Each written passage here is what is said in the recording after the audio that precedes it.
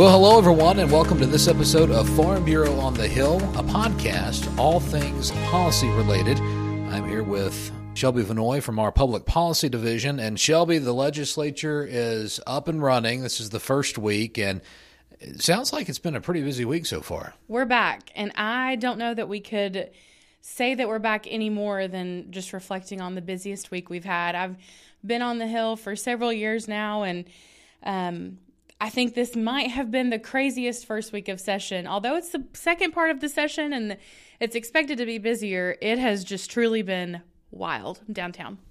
So give us a quick overview. What are some things that happened this week?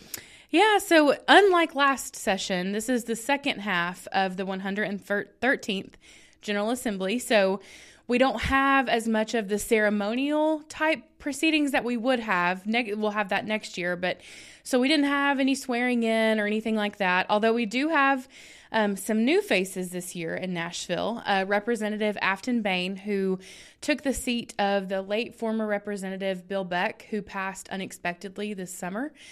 We also are welcoming back Representative Timothy Hill, who was once a lawmaker and took some time back in the district, but following former Representative Scotty Campbell's resignation, he was appointed and then thus reelected. And so we've welcomed those two new faces back to Nashville and just getting ready. Seems like there's been lots of changes this session, which is kind of unexpected. Typically when rules and things are established, it's for a General Assembly.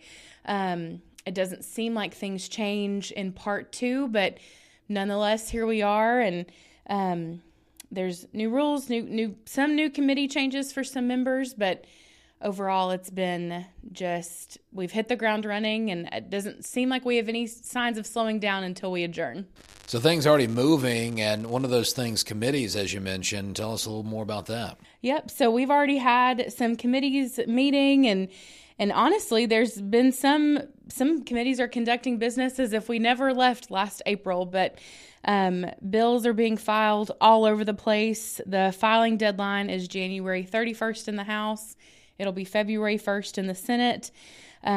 We are already hearing what I thought were jokes, but apparently they are not, about committees closing. Our dear friend and chairman of the Senate Ag Committee, Steve Sutherland, has already made it pretty clear he plans to close down early March, so that clock is already ticking. But in committees this week, there was some legislation that was rolled from 2023, none of which we were following necessarily, but we were able to kind of get back in the swing of business. And a lot of these first few weeks of session in most committees is hearing from departments and agencies. Some committees are tasked with looking into a particular issue, such as this week in the Senate Ag Committee. We heard from the recycling community about some of the different solid waste issues that our state is facing. And in the Senate Finance Committee, we heard from finance and administrative officials about funding projections and a revenue update. So lots of news coming out of the Senate this week. So that last part you don't sound so positive about.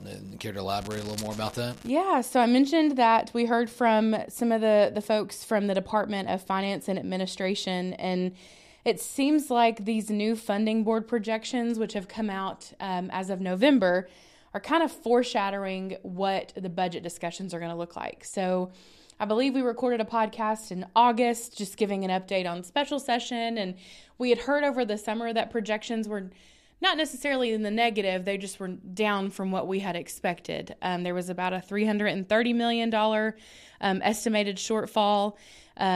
Looks like after the November funding board met, that projected shortfall is closer to $718 million now.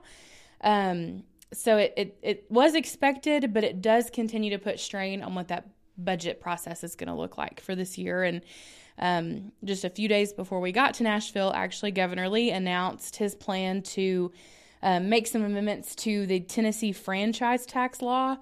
In all, I think the plan is to simplify the calculation of the tax, but it comes from a court case that claims that the current alternative tax base model violates the Commerce Clause of the U.S. Constitution. So they're having to make some changes. I think North Carolina went through this recently as well. So that was definitely an unexpected piece of legislation from the governor, and And that coupled with where we are standing with revenue projections definitely means that folks are going to be tightening the belt when we pass those budget bills this year. So maybe something that he might talk about in State of the State and probably among some other things, I'm sure. Yeah, so it's our understanding the State of the State will be on February 5th at 6 p.m. He will address both the House and the Senate in a joint session.